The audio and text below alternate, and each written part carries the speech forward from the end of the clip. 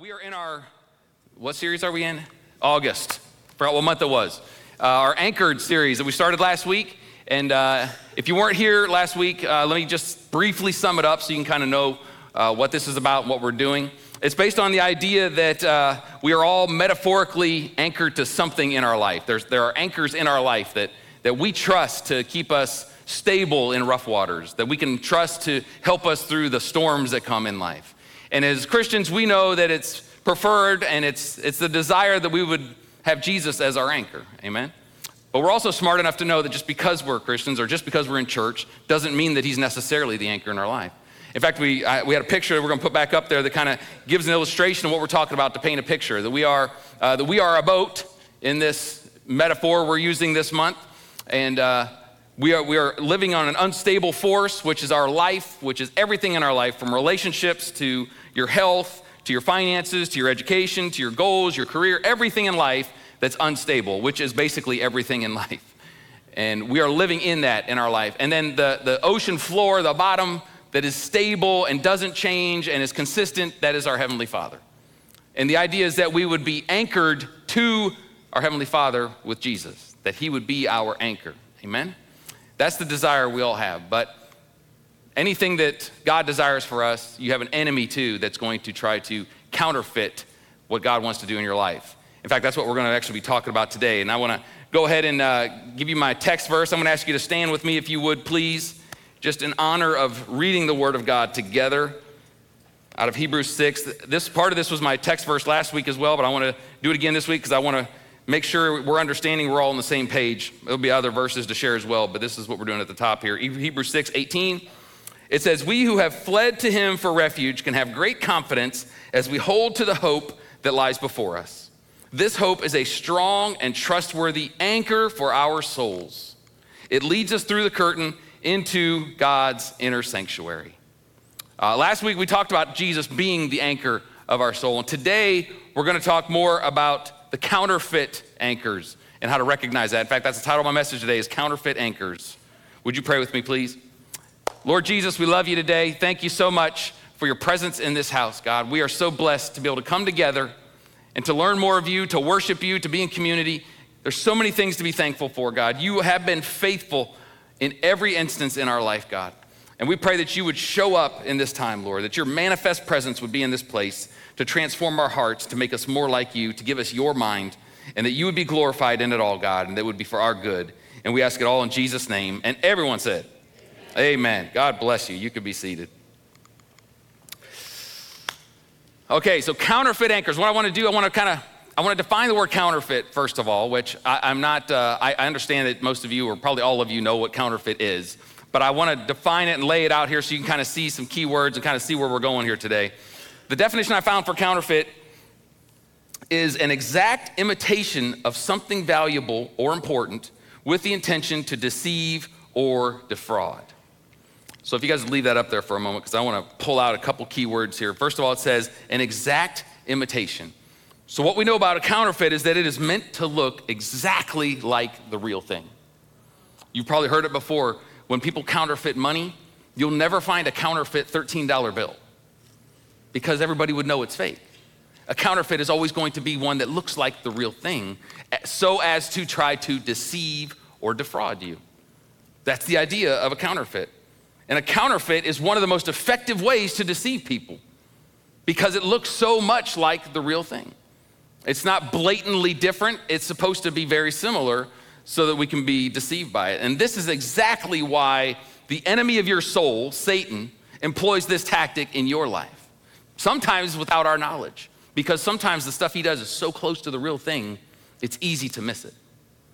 In fact, Jesus very clearly said who Satan is in John 8, when he described who he is and what his character is. I'm gonna read it for you in John 8:44. He says, "He was a murderer from the beginning, not holding to the truth, for there is no truth in him.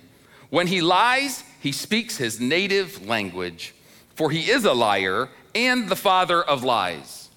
I wish Jesus would just be clear about what he's trying to say. He's saying that Satan is a liar. That's the tongue he speaks, and that's all he knows. Basically, his plan for you and me is to deceive us and to defraud us. You see, Satan is not a creator. He doesn't create anything. He's a distorter.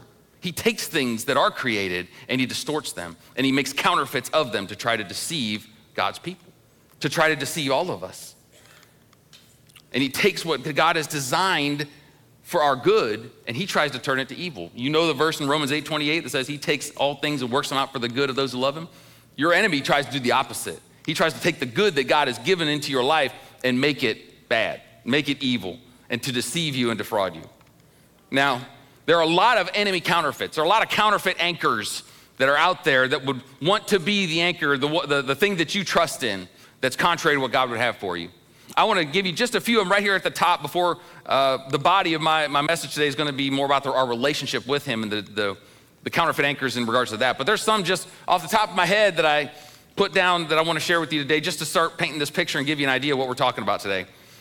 And these anchors, these counterfeit anchors are not opposites. You'll see, I have a little table they're going to put up.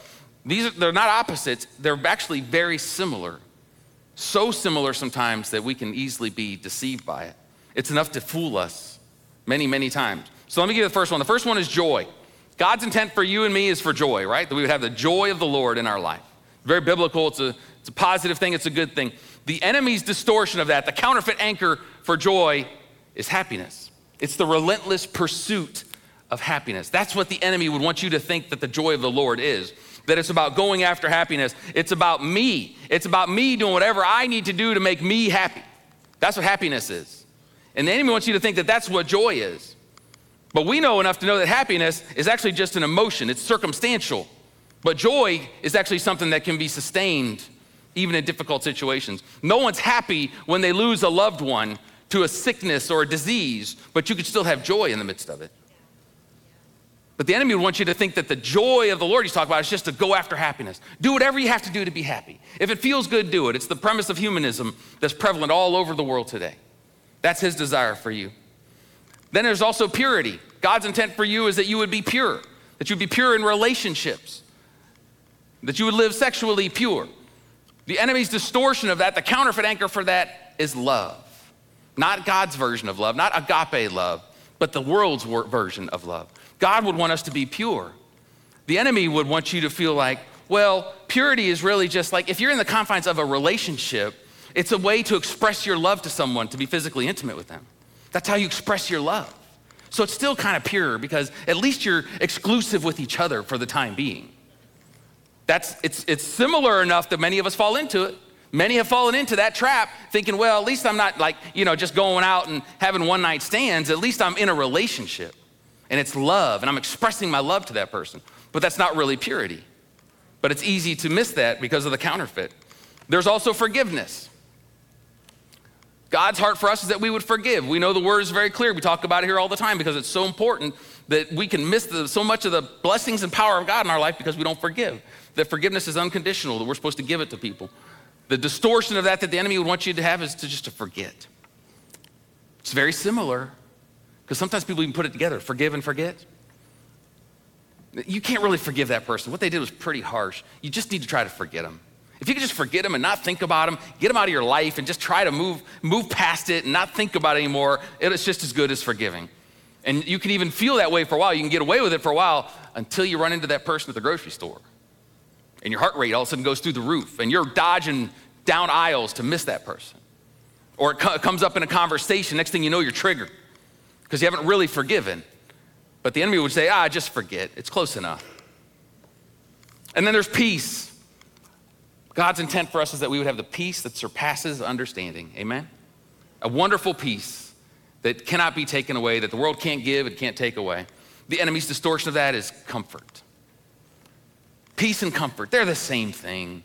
Just live your life in such a way that pursue as much comfort as possible, and that will bring peace into your life. Just try to make sure you're as comfortable and that the things that can agitate you or cause issues in your life, just get rid of them and do everything for comfort. Wrap yourself in bubble wrap and try to be as comfortable as possible, and that will bring peace. But we know enough to know that that's not the same thing. That true peace only comes from depth of relationship with Jesus. Peace can't be taken because our comfort's taken, if it's real peace. But these are the things the enemy would want to do. And it all boils down to this. Counterfeits from the enemy are designed to give you just a little bit of hope. They're designed to give you just enough to hold on. Not enough to give you freedom, but just enough to hold on. You see, we think too oftentimes that the enemy's plan for us, that his goal for us is that we would be completely hopeless. That we would just be in the bottom of the ditch with no hope, no nothing, that's what the enemy wants. That he's just so mean, he's so nasty, he's so ugly that's what he wants is for you to be completely hopeless. I can tell you today that's not what he wants for you. Because you know what happens when you get to the bottom of the pit and in the ditch and at the end of your rope? That's where a lot of times people meet Jesus, is when we get to the end of ourselves. In fact, it's kind of biblical that we have to get to the end of ourselves to be able to get to Jesus. He meets us in those places of complete hopelessness. He meets us in those places of complete despair. When there's nothing left, many of you turn to Jesus because you got to that place in your life. You went through a divorce, or you went through a very difficult situation, the loss of a loved one, you lost a job, something happened and you felt like you just didn't know how you could go on, and you met Jesus. That's what happens when we get hopeless. The woman with the issue of bleeding, she'd given all her money, she'd spent a bunch of money trying to get fixed. She couldn't get fixed, she couldn't get rid of this issue. And so she gets to Jesus and she just lunges out just to touch the hem of his garment. She met Jesus because of her hopelessness. The paralytic that had no hope to ever walk again had 4 friends that took him to the roof and cut the roof open and dropped him down into this house where Jesus was, and he met Jesus, changed his life. Prisoners, people in jail get saved all the time. Prison ministries are very powerful for salvation because a lot of those people are at the end of their rope. A lot of those people are hopeless because they just don't know where else to turn. I can say personally, in my own way, I got to the end of my rope for me to meet Jesus. And many of you did too. So the enemy of your soul does not want you to be completely hopeless because that's where you meet Jesus, and that's the last thing he wants. So what he wants to do is give you just enough hope to carry on. But he wants you to have hope in things that aren't real. He wants to take those things and twist it. Like, if I pursue happiness, that'll give me a little bit of hope, even though it's not real joy. If I try to forget this person, that gives me some hope that I can move on, but it's not real forgiveness.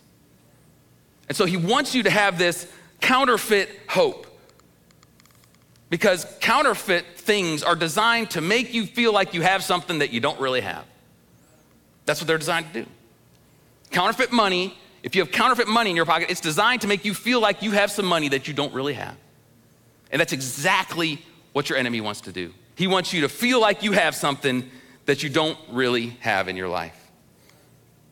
You know, 3 of the most counterfeited things in all the world are Nike Air Jordans, Rolex watches, and anything Gucci.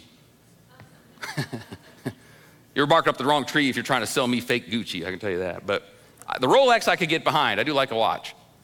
But those are the 3 of the most counterfeited things in the world. Do you know why?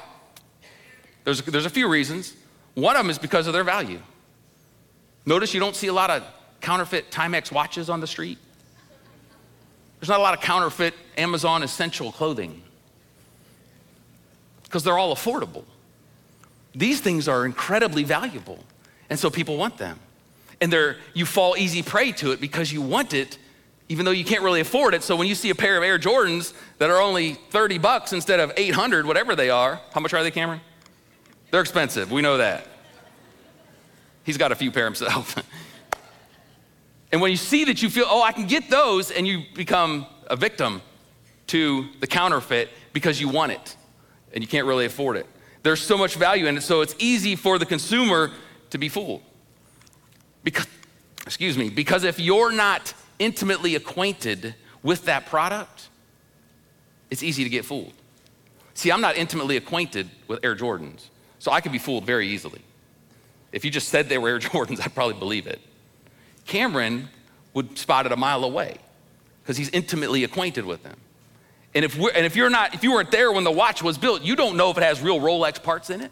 If it looks like one, why isn't it one? Because we're not intimately acquainted with those things, so we can be easily fooled. It's the same thing with our faith. It's the same thing spiritually in our life. If we're not intimately acquainted with the real thing, we can be easily fooled by the counterfeits. And church, it happens every day. Every day. Our lack of intimacy with God will cause us to be easy fodder for the counterfeits of the enemy in our life. Jesus wants to be your anchor.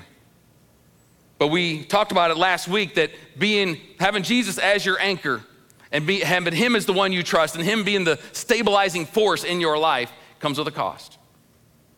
And I read a verse last week that kind of sums up what it is to be a disciple. I'm going to read it again because I'm going to break these down today as I continue on with my message. It's out of Matthew 16 and 24 where Jesus was talking to his disciples. And look what he said. He said, if any of you, everyone say any of you. So that's you. Wants to be my follower, wants to be my disciple, wants to be a Christian. Any of those words fit there. You must give up your own way, take up your cross, and follow me. If you try to hang on to your life, you will lose it. But if you give up your life for my sake, you will save it. So Jesus gives 3 very clear commands here if you want to be his follower. If you want him to call you a Christian, not the world, not the church, not people around you. If you actually want Jesus to say, yes, he's one of mine or she's one of mine, this is what it is. Give up, take up, and follow. Give up your life. Some versions say deny yourself. It's about giving up your own way. Your life is not your own anymore. Taking up your cross, a symbol of surrender, a symbol of sacrifice, and then follow him. He's your leader now. He is the one that we live our life for. And Satan, knowing exactly what all this looks like to be a disciple, would say, well, we can't have that. So he comes up with counterfeits to these things that we can easily fall prey to. Now, he wouldn't be blatant in doing this because we would recognize it too quickly. He'll do something similar enough to this that we can implement in our life to keep us in bondage, to keep us from really being free, walking in the freedom that God has for us. And I want to go through these 3 commands today and kind of give you the counterfeits for it that I believe the enemy brings into our life. These are not exhaustive, obviously, but these are pertinent that I think many of us deal with or have dealt with and are dealing with even now. Okay, so the first command he says is to give up. Give up your way, to give up your life. The counterfeit to that is the anchor of shame. The enemy would want you to have an anchor of shame in your life. And the idea behind Jesus saying give up your life is meant to be that your life is not your own, that you are to deny yourself. You deny your selfish desires, that you're living for a higher purpose than what you were before you knew Jesus. It's pretty clear if you look at the scripture that that's what it means. But if we're not intimately acquainted with him, we can be easily fooled by the counterfeit of what the enemy would want you to think is that it's actually about shame. It's actually giving up your life or denying yourself actually means that you should just hate yourself. Because man, you were a piece of work before you met Jesus. There are so many things you did. You're just lucky he didn't kill you and snuff you out before you met him because of all the bad stuff you did. You were so toxic, so selfish, all these things. Your life is meaningless because of all you've done.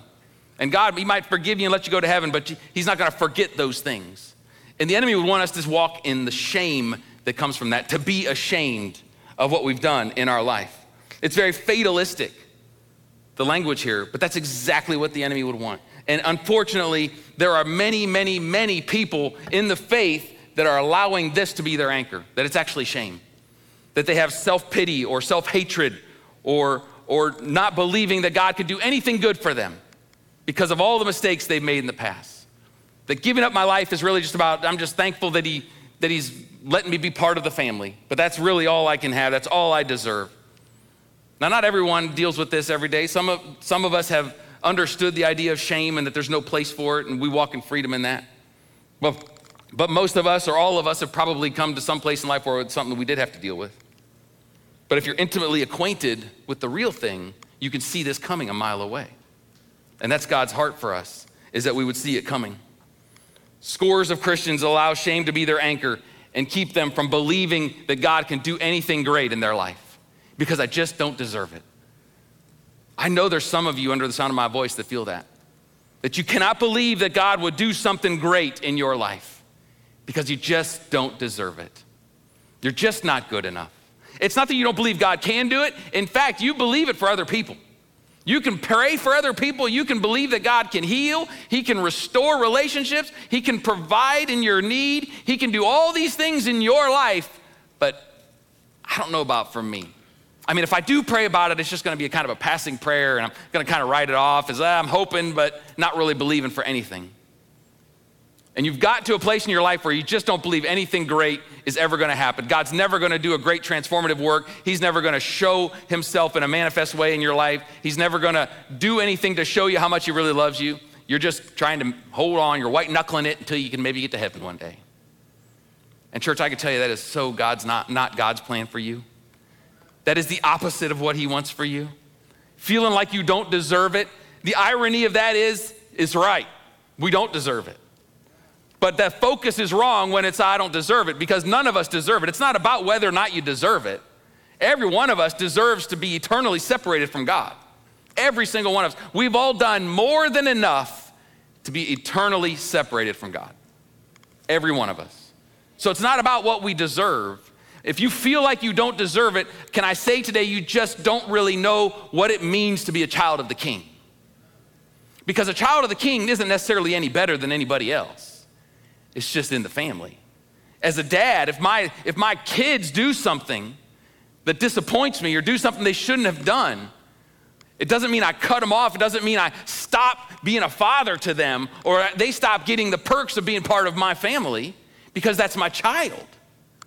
And if you understand that you're a child of God, that you are part of the family of God, and that you have a spirit of sonship, that where you can say Abba, Father, that word just really means daddy, that he is your dad, then it doesn't matter that you don't deserve it. You get the blessings of being in a relationship with Jesus because you are in a relationship with Jesus. That's where it's at. But your enemy would want you to think you're not good enough. You're just not good enough. And we walk around in this shame. We walk around beating ourselves up. We walk around just stagnant in our faith. The only way that shame can live in the life of a believer is if you either don't know the truth, you don't believe the truth, or you forgot the truth. Because the truth is very, very, very clear. In fact, 1 John 1:9 is one of the most powerful verses in all the Bible. It's short, and it's hidden towards the back of the book, but it is so beautiful. And it says, if we confess our sins, he is faithful and just to forgive us our sins and to cleanse us from all unrighteousness. Now listen, let me take a practical application to this, okay? We've all been in trouble with somebody over us, where we've had to get forgiveness, right? Whether it's with a parent, a teacher, or a cop. You know, probably all been pulled over at some point. Not all, but a lot of us. I've been pulled over enough for all of us, so. And there's, you know, when you get pulled over and you knew you were speeding, and the cop comes up, and for whatever reason, they said, we're gonna give you a warning. And you know, you just go, whew, thank you, Lord. And you drive away knowing you should have got a ticket. And even the residue of what you just did is still on you. Like you still feel it, like, I really got away with it there, you know? And if the cop wanted to, if you went and saw that cop a week later, he would remember, or she would remember, that they let you off the hook, right? Because it's still there. You just didn't get in trouble for what you did. They forgave it, but it's still something you did. When Jesus forgives, it's totally different. When he forgives, it's not, he doesn't bring it up again. He doesn't say, you know, remember that time last week where I forgave you for what you did? 1 John 1:9 says that he forgives us and cleanses us. That word there means to purify. When you purify something, it's as if it was never there. It's as if it never happened. The Bible says that we are justified before God. And somebody a long time ago said justified means it's just as if I'd never sinned. That's what it means. So there's no bringing it up. There's no shame. Shame can only come from remembering what happened, okay? He doesn't remember it. He chooses not to remember it. It's gone. If anybody's bringing it up, it's either you, somebody in your life, or your enemy. Those are the only ones bringing it up. There's absolutely no place for shame, because shame makes our faith stagnant. It makes us ineffective for the kingdom. It makes us ineffective in life. We don't have any joy. We don't have any peace. We don't have any fruit of the Spirit in our life because we're just hoping to hang on until God lets us in at the end.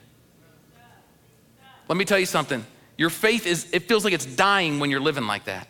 And our God is not the God of the dead. He's the God of the living. Your faith is meant to be alive and active and pursuing him and living with a boldness that, yes, I messed up more than I can even express. And when the enemy reminds you of it, you just say, yeah, I remember all that. That was terrible, but I praise God because it is not being counted against me. It's as if it never happened in my life. Thank the Lord. When Jesus said to give up your way, He's saying, just give me your life. Like even though all these mistakes you made, I still want your life. I'm still bringing you in. There's no place for shame. There's no place for condemnation. There's no place for guilt in the life of a believer. It's a counterfeit anchor that holds us down. What you need to do is let that anchor go, cut it loose, and let it go to the bottom of the ocean floor where it belongs. Because it has no hold over you except the power you give it. All right, so then he goes on to say, take up your cross. The counterfeit to that is the anchor of strength. Now, the anchor of shame, we all know is a bad thing, but the anchor of strength sounds like a good thing. It can be good. The idea behind take up your cross that Jesus has given us here is a picture of sacrifice and surrender. Because that's what he did when he took up the cross and died for us. He surrendered his life even unto death. He sacrificed his life even unto death. That's the real picture of it. But the enemy would want you to think, well, that's a picture of strength. That cross was heavy. So Jesus is saying to pick up your cross, you need to be strong. God wants you to be strong in the faith. He wants you to use your strength and glorify God with it. Be strong. Don't show weakness. Be strong. God loves you so you can be strong in the faith. Don't be weak. Don't be anemic. Don't rely on anybody. Be independent and strong in your faith. That's what the enemy wants. And see, it's a counterfeit, and so it's very similar to what God actually wants for us. In fact, you probably even heard all those things said, even from a pulpit or from people that love you in life and with great intentions. But the idea that we are to be strong, that we are to, what's the saying, do your best and let God do the rest, that is horrible advice, church. Horrible advice. It's not about us doing our best. It's not about us being as strong as we can be and getting to a certain point and then God picks it up from there when we can't do anymore. That's not what it's about. It's unbiblical. It's completely unbiblical in our life. When it comes to our faith, it is not about trying to be strong in your faith. Paul says it very clearly in 1 Corinthians 1:27. Look what he says. He said, God chose the foolish things of the world to shame the wise. And he chose the weak things of the world to shame the strong. God chose the weak things. Now, you could read that and think, oh, that just means he took the down and outs. He took those that, just didn't really have any education or weren't very strong, kind of weak-minded. He took them and made them great. No, this is how God moves in the hearts of his people. He doesn't want us to be strong. He doesn't want us to have man's wisdom. He wants us to rely on him. He wants us to be completely surrendered and devoted to him. He's not looking for our strength. He's looking for our surrender. And this is a very difficult thing for us to grasp because in the natural, strength is good. It's a good thing. But spiritually, it's a whole different story. It's the complete opposite. And you would think, well, why doesn't he want us just to be strong and he could just pick up our weaknesses where we come short? Because first of all, your strength's never going to be enough. And second of all, when you are working in your strength, you're actually limiting God's strength in your life. Now, I didn't make that up. That's crystal clear in 2 Corinthians. And it's a verse that is very difficult for us to understand sometimes. But Paul was lamenting to God. He was saying, God, he's had this thorn in his flesh. And the Bible says he pleaded with God 3 times, please take this away from me. And look at how God responded to him. He said, my grace is sufficient for you, for my power is made perfect in weakness.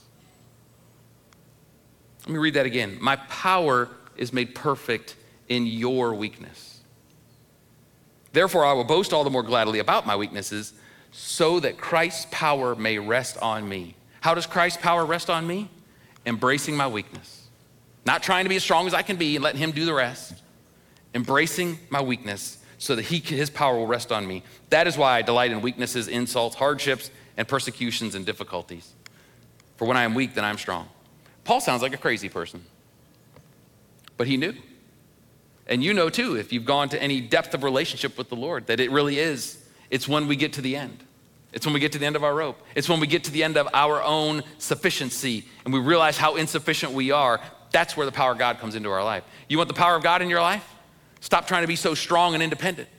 Stop trying to do everything you can do and asking God just to help you.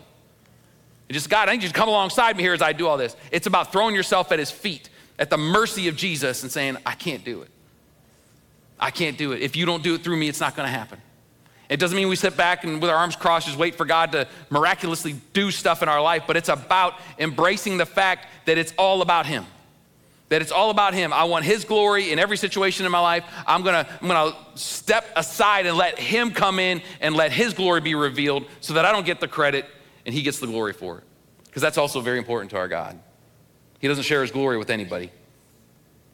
You know, one of the biggest challenges in ministry is convincing people of this, of their utter dependence on God, their utter need to embrace weakness, to embrace our weaknesses, to embrace our insufficiency so that his all-sufficiency can come in. It's one of the biggest challenges in life, especially in the Western world. But that's what God wants for each one of us. The cross is a symbol of surrender, and everything in the world says that that's the last option. You only surrender if you have no other options. In the faith, it's the first option. Take up your cross. Take up your cross. Surrender everything that you are to me. And then the third one he says is to follow him. Follow me. And the counterfeit to the following me that the enemy would want to bring in is that this is an anchor of safety. This is incredibly prevalent. That if you just follow Jesus, he is the greatest, he's the strongest, he has all the money in the world, he has all the healing for all the sicknesses, he has everything. So all you have to do is follow him and he'll just blaze a trail and make sure nothing bad happens. You just follow him to safety. Even though when Jesus said follow me, he's actually saying follow me to persecution. Follow me to hardships. Follow me to sacrifice and surrender. That's the following him that he's really talking about. It's about him being our leader, him being our everything, and we are just his children. We are like toddlers following their dad. We have nothing to offer except ourselves. That's his desire, but Satan would want you to think that it's about leading you into safety. And the best way to do that is to stay in the shallow. That's what your enemy would say. We're talking about anchors, we're talking about water and being in the water as a boat. The safest place you can be is in the shallows. You know, the waves aren't nearly as bad when you're really close to shore. And if the wind comes, it doesn't really affect you that much. And if something bad happens, you can just jump out anyway. Just stay in the shallow. The boat is much safer there. Everything will be a lot easier if you're just in the shallow waters, and it'll be a lot safer in the shallow waters. But can I tell you today, church, it's not better there. It's not better in the shallow, in any aspect of life. Nothing is better shallow. The real purpose in life, the real place that we find purpose and meaning in life is found in the depths. And that's not even just spiritually. That's in every aspect of life. I remember being young, I never took swimming lessons, so I kind of taught myself how to swim when I was about 7 or 8. So until then, every time we'd go to the pool, I'd have to stay in the shallow end. And I remember watching the big kids in the deep end, jumping off the diving board, going down the slides and doing flips and cannonballs in the water. And I remember clearly thinking, I can't wait till I could swim, because that's where I'm going. And one day we were at a hotel and I taught myself how to swim. And from then on, I was in the deep. I was off the diving board doing flips. I was just crazy in the deep water because it was so much better than being in the shallow. The shallow water is for the toddlers. It's for the little kids that don't know any better. Now, let's make it more practical, okay? So most of us in this room and under the sound of my voice have been in some kind of a dating relationship, okay? And a lot of us have been married or are married. And when you're in a dating relationship, especially when it's new, it's a lot of fun, isn't it? It's a lot of fun. When you confess your attraction to someone and they reciprocate it, and next thing you know, you're dating, it's fun. There's butterflies when they walk into the room. As a guy, you're willing to talk on the phone a lot longer than you normally would. You're willing to spend more money than you ever would. You're willing to miss baseball games and football games that you never would before. It's easy to be on your best behavior, for a while at least. There's just lots of fun that comes with a new relationship like that. You find excuses to do stuff together. You know, well, let's go, I gotta go buy a pencil. You wanna go with me? You know, whatever you gotta do to spend time together. Marriage is a little different. Marriage, you know, the butterflies aren't quite as prevalent in marriage when the person walks in the room, except for me. But not everybody can have my marriage, so. She kind of flutters when I walk in. So. The phone calls aren't as long. They're usually like, hey, can you pick up some pizza on the way home? much more practical and logical, things like that. You don't go out on dates quite as much probably when you're married as you did when you were dating. So there's some things that the feelings, the ooey gooey stuff that comes at the beginning of a relationship, sometimes that isn't as prevalent in a marriage relationship. But wow, there's so much more depth in that marriage relationship, isn't there? There's so much more depth. There's more trust. There's more acceptance. There's forgiveness. When I know for a fact, most of you girls, when you're dating, you're not letting that guy see you without makeup. When you're married, who cares, right? Because there's an understanding that you're going to be accepted. Because there's a commitment there. There's a depth of relationship there that is so much more than you could ever describe in the shallow places. The early dating relationship, let's just be honest, it's shallow. Because it's just fun. But as you get deeper into a relationship, there's more purpose, there's more meaning in it, and there's more value in it.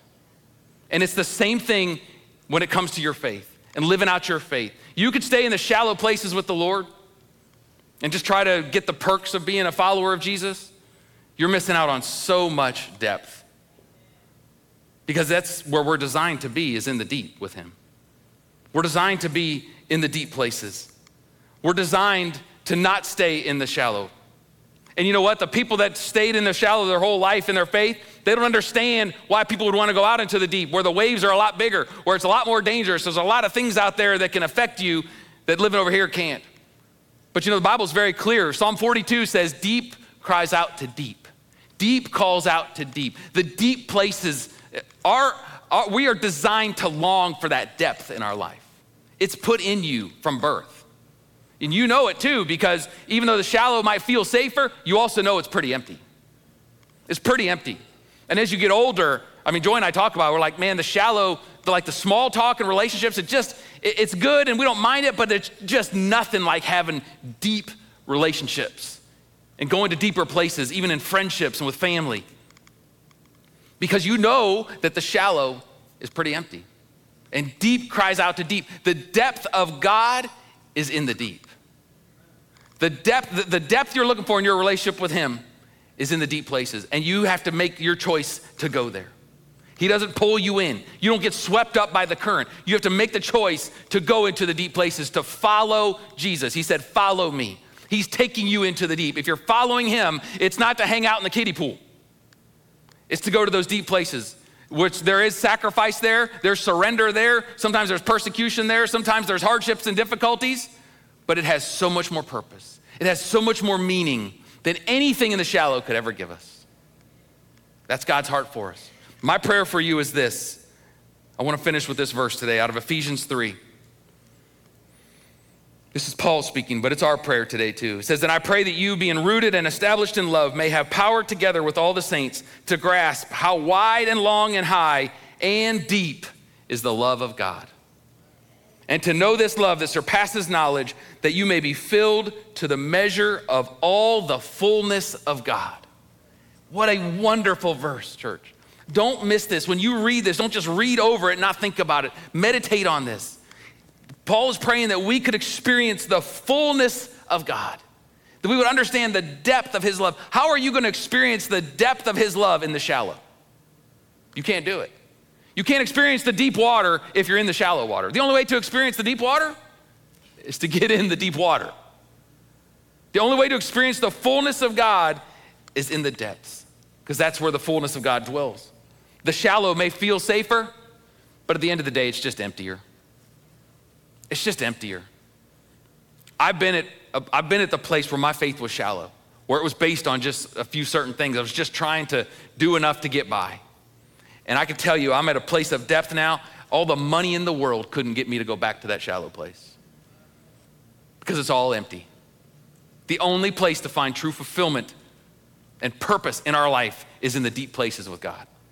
And listen, I know that if we all took some truth serum and I said, who would say their relationship with God is pretty shallow? So a lot of our hands would go up. And I'm not saying that to shame anybody or make anybody feel bad, because here's the deal. All of us are welcomed into that deep place, okay? In the faith, if you've given your life to Jesus, every one of us are Olympic level swimmers.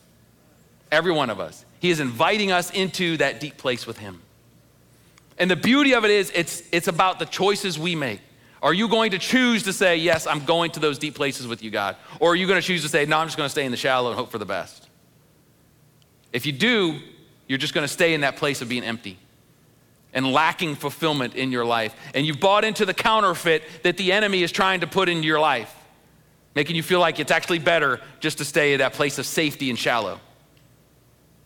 When we know that God's plan for us is so much more than that. Now, some of us aren't even in the water. Some of us are on the shore. If you've never given your heart and your life to Jesus, you're not even in the water in our metaphor here. And can I encourage you today, the water's fine. The water's great, actually. The best decision I ever made in my life was to give my life to Jesus. To let his love and mercy and grace pour over me, forgive me of my sins, and to give my life to him in return and let him have the lead in my life. It's the greatest thing I've ever done. And it'll be the greatest thing you ever do if you do it as well. Don't leave here today without knowing that you've given your life to him, that you've determined that you're going to give up your life, you're going to take up your cross, and you're going to follow him. It's the only way to go. Amen. Would you stand with me, please? Amen. I want to pray for you. I'm not going to ask you to come up, but I want you to be honest with yourself and yourself only. If you have been hanging out in the kiddie pool, let's decide today to go to the depths, to experience the fullness of who he is. Deep cries out to deep. You have depth to you. You are a deep person. The deep is calling you. The depth of God is calling you to that place. It means you have to say no to certain things in life that a lot of other people can say yes to. It means not just doing whatever you want. It means considering him in all things. But it's so worth it. It's so worth it. And maybe you were in the deep before and you came back to the shallow and you've got to go back and forth depending on the week. Let's make a decision today to stay in that place of depth with our God. Let's pray. Heavenly Father, we love you today. Thank you so much for your word. Thank you for the life that comes from knowing the truth and walking it out. God, you called us to give up our lives, to take up our cross and to follow you. And Lord, we fall short all the time, all the time. And God, we thank you that your word is true, that when we confess that you forgive and cleanse, what an incredible promise, that we are justified before you because of what you did for us, that the anchor that you are is what takes us into the presence of God. It's what takes us into fellowship with God. And we thank you for it today, Jesus. And Lord, we have fallen short, Lord. We ask you to forgive us. We thank you that you are always quick to forgive and to cleanse us. And Lord, we pray that you would help us to go into the deep waters with you. Lord, that we would not be content to stay in those shallow places, that we would not be content to be on the shore, God forbid, or even in the shallow, but that we would go to those deep places with you because we know that's where the purpose is. We know that's where the meaning of life is. We know that's where we find fulfillment and the fullness of God in our life. I believe every one of us wants to experience the fullness of who you are in our life. We know that comes from going to those deep places with you, to embrace our weakness, as Paul said, because that's where your power rests on us. And we thank you for it today, God. Thank you that it's not about our works. It's not about how good we are. It's not about how smart we are. It is about your love, your grace, and your mercy in our life. And we receive it today for your glory, God, and for our good. And it's in your name we pray, Jesus. And everyone said, amen.